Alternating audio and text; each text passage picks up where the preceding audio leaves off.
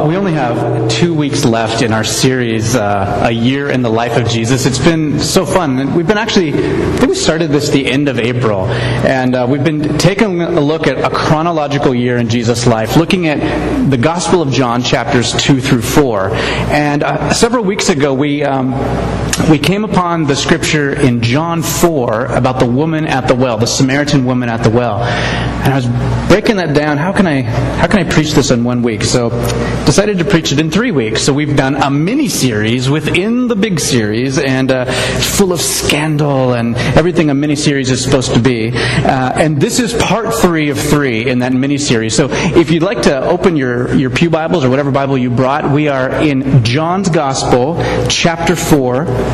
And what I'm going to do is just give a quick review of the things that we've talked... Whoa, to be light. Thank you. Give a quick review of where we've been the last few sermons for those of you who are here for the first time or missed a few weeks. Here we go. Jesus and his disciples stop in Samaria. Now this in itself is a very odd move for Jesus, because in that day, Jews and Samaritans did not like each other. In fact, they pretty much despised each other. But Jesus takes his disciples through there, and the scripture says that he had to go. And what we're learning is that he had to go there because the Spirit was prompting Jesus to go reach this people. We'll hear about that more today. So they stop at Jacob's well, this well in Samaria, and Jesus is exhausted, tired, thirsty, hungry. He sends his disciples into a town to go buy food. And while he's there by himself, a Samaritan woman comes to the well to draw water. She's by herself. And as we talked about a few weeks ago, in the ancient Near Eastern culture, women were not supposed to go outside by themselves without a male escort. And they certainly weren't supposed to be talking to men. And Jewish men, especially Jewish teachers like Jesus, were not supposed to be talking with Samaritan women. So this whole thing is scandalous, especially if you're a first century reader, and we're not, but try to imagine how scandalous that might be. It might be like, Pastor Chris was at the bar and he's caught talking to a prostitute or something like that. Yeah.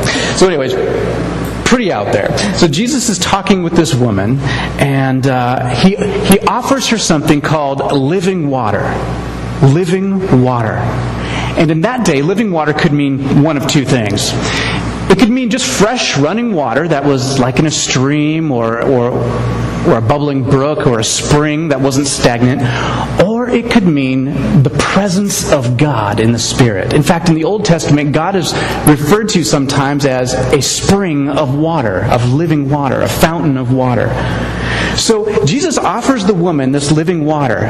She does not understand that he's talking about the Spirit of God, but she thinks something different. She thinks it's magical water, that if she drinks, she won't get thirsty anymore.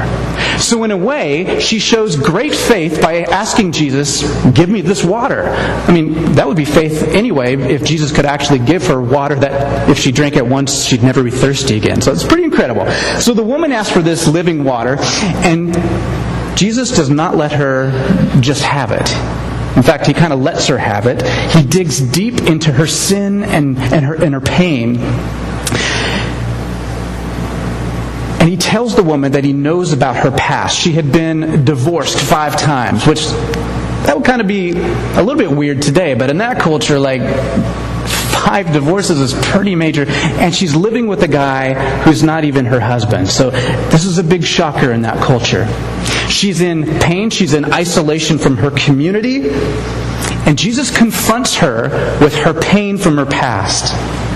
Now, to make matters worse, she is confronted with all of this pain, and she doesn't know what to do with it.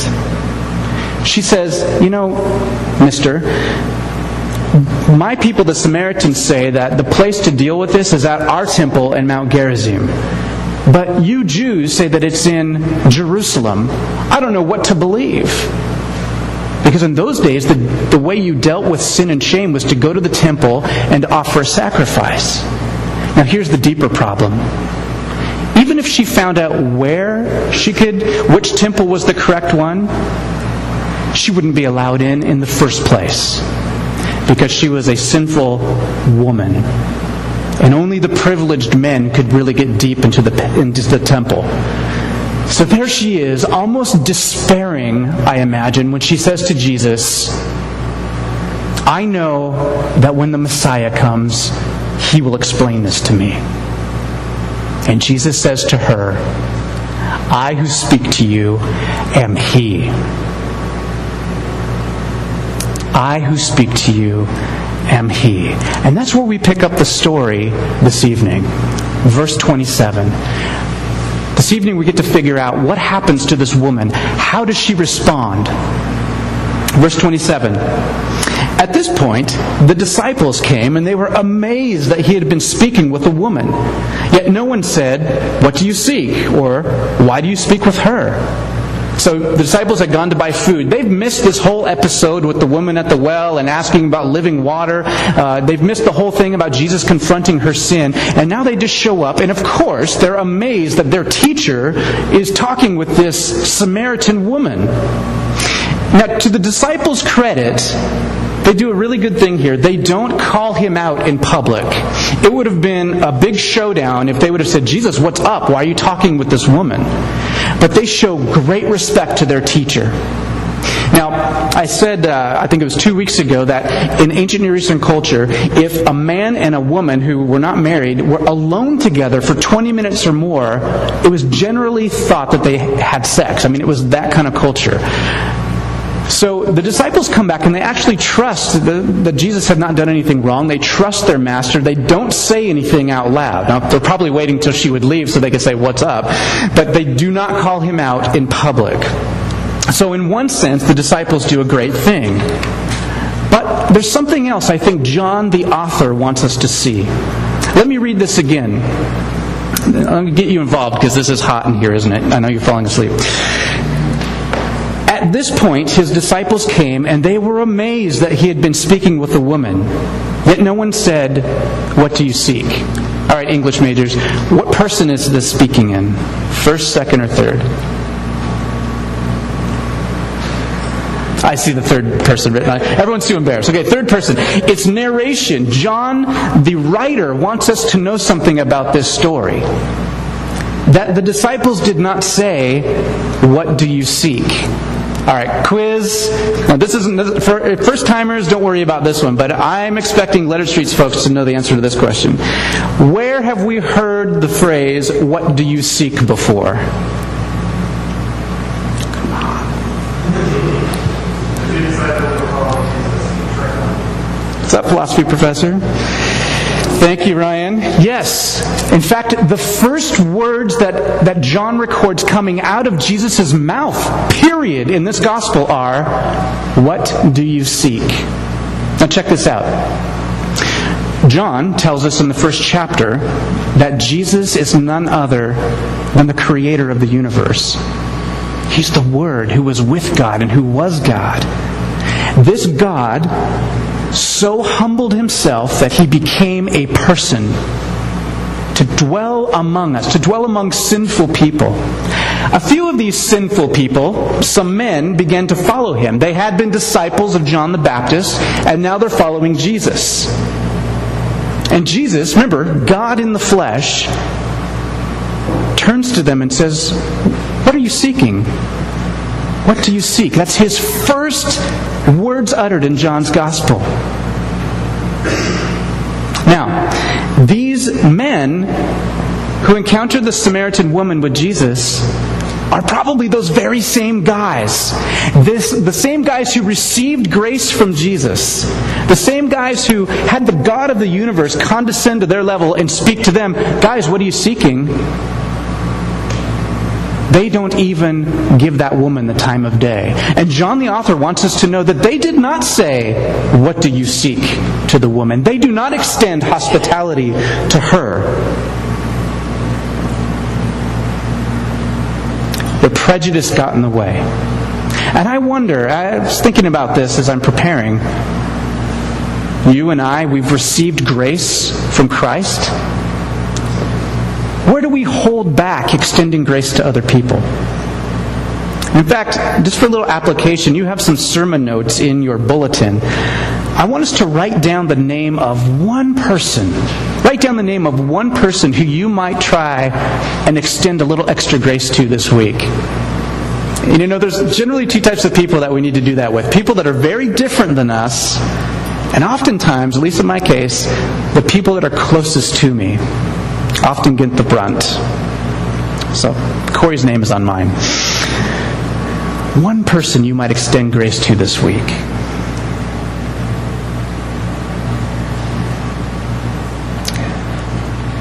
So the disciples, they come back, and now let's listen to what happens with the Samaritan woman. How does she respond to Jesus saying, "I am He"? So the woman left her water pot, I'm in verse 28, and went into the city and said to the men, Come see a man who told me all the things that I've done. This is not the Christ, is it? They went out of the city and were coming to Him. They were coming to Jesus because of this woman's testimony. The Samaritan woman at the well had encountered the forgiveness of God, the love of God, the acceptance of God. She encountered the presence of God. She would never be the same. In fact, she chose in her mind to drink from the living water that Jesus was offering, and now she has become a spring of living water. It's what Jesus promised earlier on in the Scripture. I've got water that if you drink it, your belly, that's in the Greek, your belly will become a spring of living water. It will gush out. You won't be able to control it. And that's exactly what happens to this woman.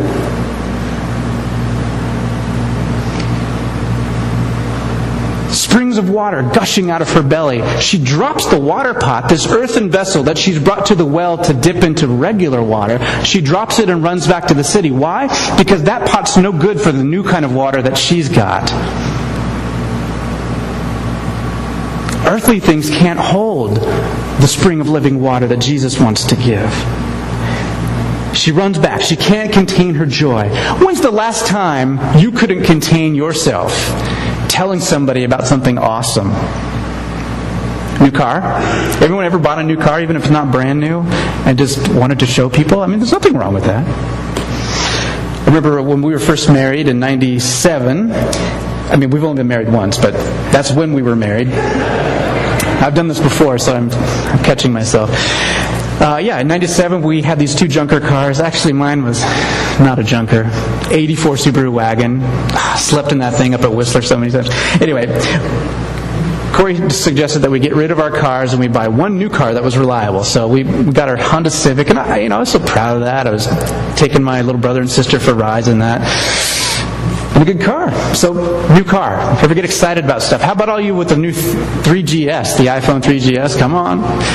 Just showing it off. I know my friend over at First Baptist, Jeff Flint, is a big iPhone evangelist now, so he's got one. He's telling Corey, Chris has got to get one of these. And I'm like, preach it, brother. Or maybe you've met a new person. Maybe it was, maybe you're in the dating scene. You've met a new person. Maybe you've met a new friend. For all of you who are married, I hope you haven't met anyone like that now. But think back to when you met your spouse. It's exciting times. But are we that excited about Jesus' presence in our lives right now? Are we that excited to share the community that we so enjoy with other people?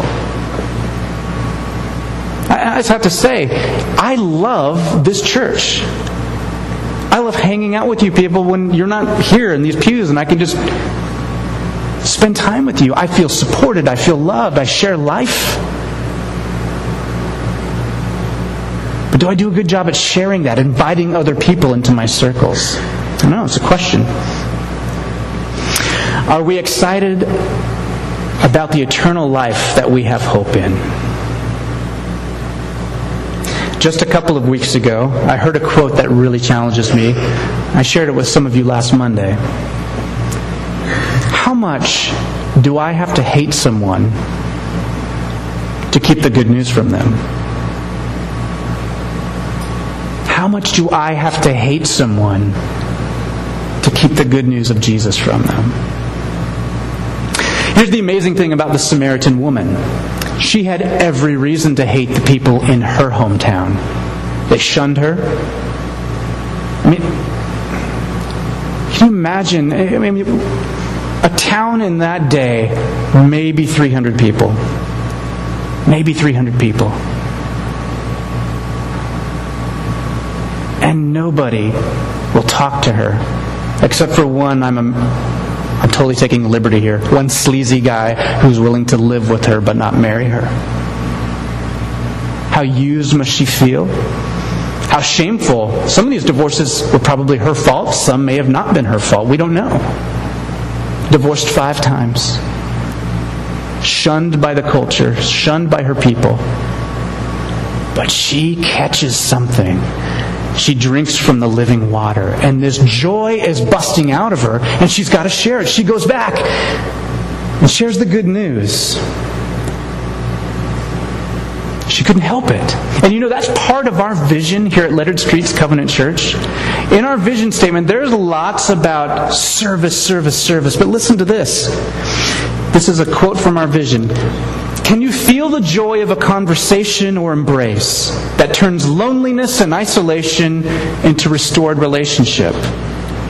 Can you feel what it is to know you're created in God's image and that He loves you with such a love that language fails to describe? Imagine the feeling of sharing such love with a neighbor. Sounds just like this story, doesn't it? Now, I know that sharing Jesus can be intimidating. And we often think we don't know enough, we're not smart enough, or we don't have a cool enough testimony. I wasn't divorced 5 times, so I can't have a cool testimony to impress people. But the Samaritan woman didn't know very much either. In fact, I bet you know more about Jesus than she does. You know why? She didn't have the Gospel of John. We've already read the first 3 chapters up to this point. John's already told us that Jesus is God. She's not even sure He's the Christ yet. She says, could this be the Christ? She's not even close to seeing that He's God yet. She doesn't get that He's the Savior of the universe. You and I, we know that. Now, this woman doesn't know a lot, but she has experienced Him. She's experienced Him. And she shared that experience with others. I'm not talking about sharing the gospel A to Z, sitting down with a total stranger and saying, laying out the whole Bible and doing that. But what I'm talking about is maybe helping someone take one step closer to even realizing that they're made by God in the first place, that they're loved by somebody. Taking one step closer to knowing Jesus. I think sometimes we get hung up on thinking we've got to do the whole thing in about 5 minutes while we're on the bus with somebody. That's not evangelism. At least that's not my definition. In fact, the Covenant Church says evangelism is a partnership with the Holy Spirit that helps a person take one step closer to Jesus Christ. So, we have a great community. I'm proud. This is our church. We have an event coming up on Lummi Island on Saturday. Could we invite friends who don't have this kind of community to that? Maybe a service project like the school supply drive. Maybe you know somebody who would be into that definitely wouldn't come in this hot box and listen to me.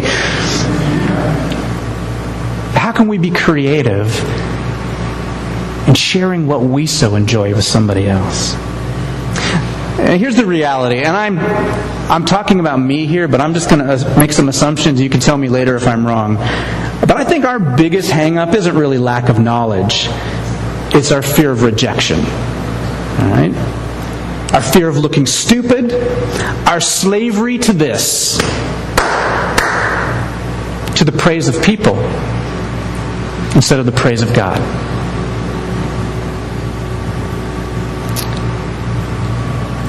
And I'm speaking about myself here, but how dare I keep this to myself? This week's a killer for me, you guys. It's a killer. So the woman is filled with living water. She runs back. She shares her experience with Jesus. Her theology is no good, maybe, but she shares what she knows. And now let's check out the disciples. I'm starting in verse 31. Meanwhile, the disciples were urging him, saying, "Rabbi, eat." It's amazing. But he said to them, I have food to eat that you do not know about. So the disciples were saying to one another, "No one brought him anything to eat, did he?" And Jesus said to them, "My food is to do the will of him who sent me. Do you not say, 'There are yet 4 months, and then comes the harvest'? Behold, I say to you, lift up your eyes and look on the fields, that they are white for the harvest. Already he who reaps is receiving wages and is gathering fruit for the life eternal, so that he who sows and he who reaps may rejoice together. For in this case the saying is true, one sows and another reaps. I sent you to reap for that which you have not labored. Others have labored, and you have entered into their labor." Poor disciples, man. I feel for them. I would be just like them if I were in their sandals. They just don't get what's going on. I mean, all this incredible gushing water stuff, Jesus, this encounter with Jesus, and they're worried about food. They offer Jesus food. He claims he has food that they don't know about. I mean, what is he, hiding trail mix in his tunic and not sharing it with them or something? What do they think here? No. This is another case of misunderstanding that helps us to understand. And we've seen this already several times. Remember, Nicodemus comes at night. Jesus tells him, "You got to be born again, man." He says, "How can I get back in my mother's womb?" No, he's not talking about concrete born again. He's talking about new life in Christ. The woman at the well is offered living water. "Oh, give me this water. I don't want to be thirsty anymore." She doesn't get it. Jesus is talking about new life in the Spirit. And here, Jesus says, "I've got food that you don't know about." And the guys are thinking about trail mix or something. And so Jesus has to take them to school. Jesus has to take them to school. He's referring to Deuteronomy 8:3. Man does not live on bread alone, but every word that proceeds from the mouth of God. All right? And Jesus is talking about being sent. When's the last time you were so engrossed in your work that you forgot to eat? Because it was that important or you were that sidetracked? But here Jesus we already know from the beginning of chapter 4, he's tired, he's thirsty, he's hungry. But here's this woman. I don't know about you, but when I'm hungry, I get pretty grumpy. Just ask Corey. I don't know that I would take the time to be that proactive with that woman. But Jesus takes the time. And he sees that he's here for a more important mission than satisfying his belly. He's here on this earth for something more important than mere comfort. Okay? He's here for a mission sent by God. And Jesus is making a point here in this illustration about the importance of the work that he's called to, that he's calling his disciples to, and that he's calling you and I to. All right? This is ironic. The disciples who had been with Jesus and seen him perform signs and wonders, they've heard him teach firsthand, they need a class on why they should evangelize. While the Samaritan woman simply experiences Jesus and she can't contain herself. Now here's a sign of having the Holy Spirit: forgiving others and building community. She goes back to a village of people who she has every right to hate. And she shares herself. She shares Jesus with them. She shows evidence of new life. And the disciples in their blindness show evidence of old life. Jesus takes them back to school, and he uses an agricultural saying that they would have understood. And here's this proverb that was common in their day. There are yet 4 months, and then comes the harvest. And here's what the proverb means for all those agricultural types. It means be patient. You know, you sow seeds in this month, and you have to wait 4 or 5 months till you can actually harvest. It was a proverb. This means be patient. And Jesus is saying, patient time is over. The harvest is now. Remember our core verse as a church? The time is fulfilled. The kingdom of God is at hand. Repent and believe in the gospel. He's saying the time has come. The prophets for hundreds of years before you have been sowing seed and getting killed. John the Baptist, sowing seed, laying the groundwork, gets his head chopped off. So the seed sowing is out there. Now you get to reap the harvest. Because guess what? The king of the kingdom has just shown up, and it's Jesus. time is fulfilled. The kingdom of God is at hand. The disciples didn't sow seed, but they're called on to be the workforce. And Jesus says that He is sent and that they are sent. Now here's the thing about the word sent. It occurs 63 times in John's Gospel. It's a significant word. And two things about being sent. First of all, being sent is not optional. Who are they sent by? They're sent by God.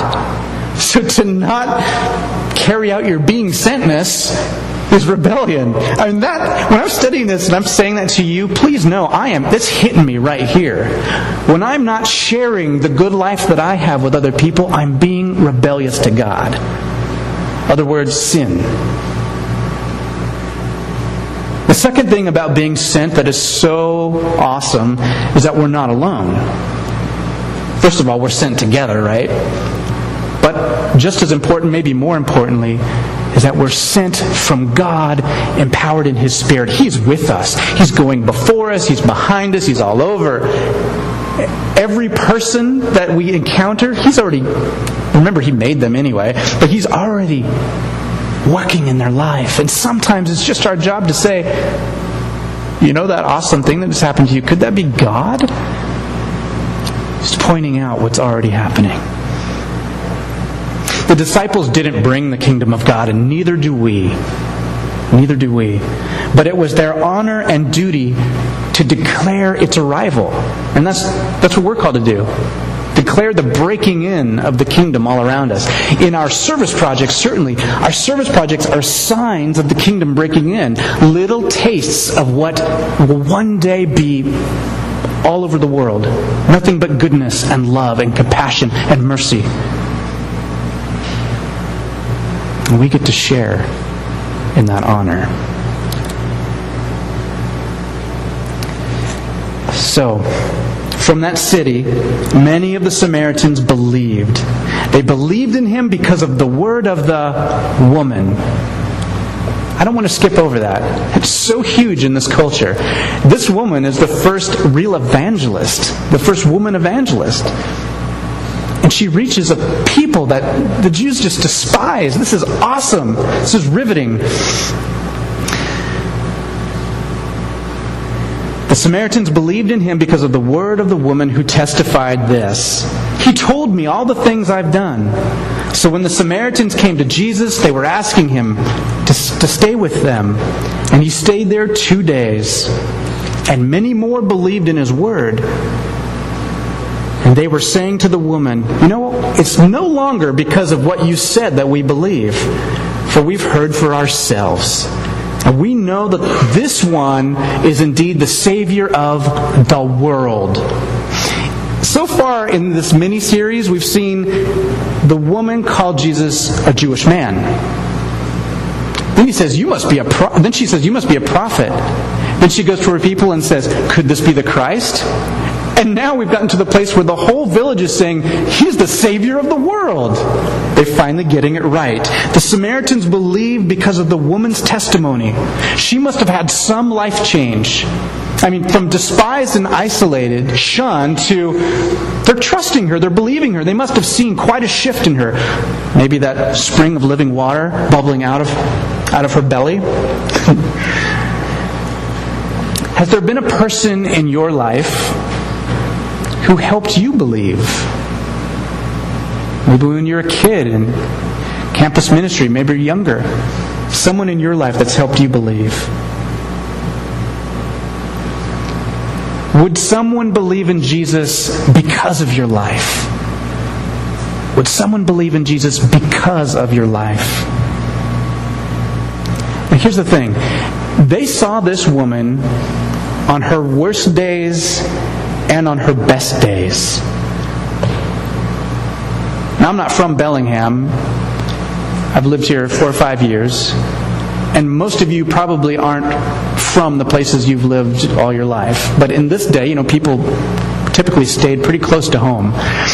These villagers knew her life before, and now they see it after. Now, many of you have met me now. Some of you have only known me as pastor at Leather Street Covenant Church. Oh, that guy's a pretty nice guy, kind of weird but nice, and doesn't seem like there's anything real shocking about his life. But check this out. I was at the Pastor Spouse Retreat last fall in Cascades Camp in Yelm, Washington. Corey and I were there. I see this big guy across the room. I'm like, no way. I know that guy. He was on my dorm floor at Eastern when I was 19. Okay, I'm 34 now. Or I was 33 then. So a long time ago. I hadn't seen him since. He says, "What the are you doing here?" Because I was not even close to being a Christian at that point. And I got to share with him, now he's already a believer, but I got to share with him what God had done. And as I'm speaking, I'm like, man, God's really transformed me. God's really transformed me. Now here it plays out even further. So I had the honor of performing Brian and Rosemary's wedding. Maybe you didn't even know this, Rosemary.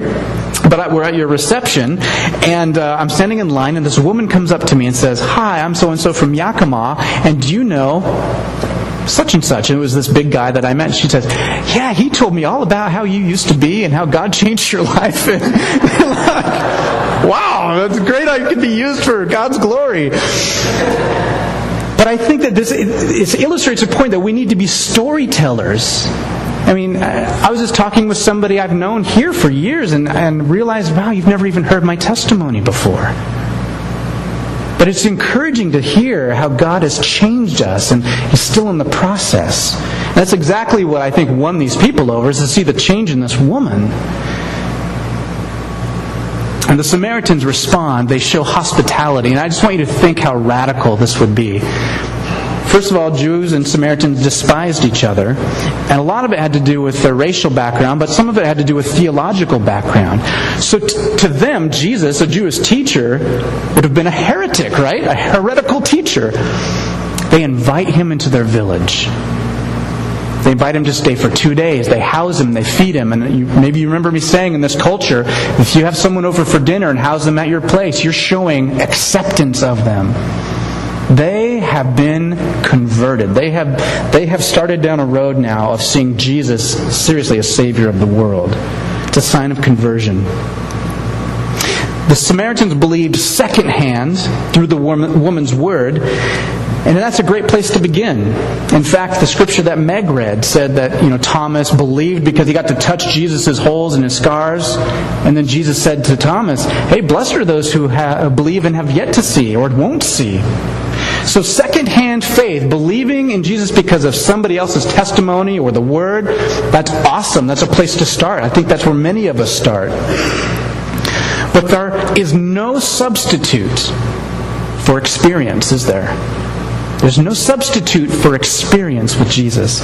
I've heard it said that God does not have spiritual grandchildren. He only has spiritual children.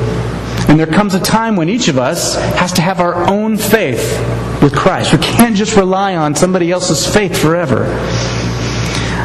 I learned this at several different occasions, but one was in the winter of 1999. I was in a Coast Guard unit where we responded to chemical and oil spills all over the Pacific. And in that winter, in February, a bulk freighter got grounded off the coast of Oregon in a nasty Pacific storm, overpowered the ship, took it onto the beach. Our team deployed out of California and got on scene in the middle of the night. And at that time in my walk with Christ, I was doing a lot of scripture memory and praying the scripture. And I was doing it because somebody told me it was good for me. Right? And I recommend it. If I'm telling you it's good for you. So I was doing it because it was good for me. But that next day, I began doing it for another reason. The ship was breaking in two. The winds were over 50 knots. The seas were pounding on the hulk of the ship at 15 to 20 feet. And just how much force was breaking the steel up. We had to get tons of equipment onto the ship to pump the oil off because that beach happened to be the breeding ground of the snowy plover, which is an endangered bird. So we're at Coos Bay at the air station, and they're taking us in helicopters by groups of 3. Helicopter goes with 3 guys, comes back empty, and 2 helos before it was my turn, it didn't come back empty. One of the guys had been lowered down in the basket, and a gust of wind hit that basket, and he broke his back as it slammed into the side of the ship. It was about to be my turn. And one of the scriptures I was memorizing at the time was Psalm 20, verse 7. It Some trust in chariots and some in horses, but we trust in the name of the Lord our God. It was a time when Israel was up against enemies that had technology that exceeded theirs, and they knew that only God could protect them. And as the helo left the ground, the safety of the ground. People should not fly in those things. My prayer was, some trust in helicopters and some in Coast Guard pilots, but I trust in the name of the Lord my God. I climbed in the basket, and they pushed me out the door, and I'm spinning and swaying and praying that prayer. And over the rotor wash and the waves, I hear, "Chris, get out!" And I realize I'm on the deck of the ship. I must have landed light as a feather or passed out. I'm not above passing out, but I don't think I did. But at that moment, that activity of praying the Scripture became more than something that was good to me because somebody else said so. It became something that made a difference. I experienced God in a new way at that point, and that will always be with me. If we're going to join God in the harvest, if we're going to share the good news with others, the Samaritan woman teaches us that we do not need to have our theology all figured out. We don't need to have all the answers. We don't anyway, right? We need to introduce people to Jesus. We need to share our story. Christianity, this faith that we have, is based on a person. On Jesus. It's not based on doctrine. Doctrine is important. Hear me say that. Doctrine is important. But doctrine stems out of our relationship with Christ as we encounter Scripture in His Spirit. Not the other way around. Our faith is based on a person. We all have a story. And I suspect that you've had encounters with Jesus as well. So for a response to this message, I want to give us a few moments of silence. And on your sermon notes, maybe jot down some of those things that you've kind of forgotten. Some of those experiences with Jesus. Or maybe you're here and you're saying, I haven't even started following Jesus yet. Let me tell you this. All good things come from God. Maybe you just want to list some of the good things that have happened in your life. And Rosemary's going to put on a slide with some things to help maybe jog your memory, some things to think about, ways that Christ may have you have encountered Him. And I'll close this in prayer, so don't worry about the time. Let's just take a few moments of silence and maybe jot some ways that you've encountered Jesus.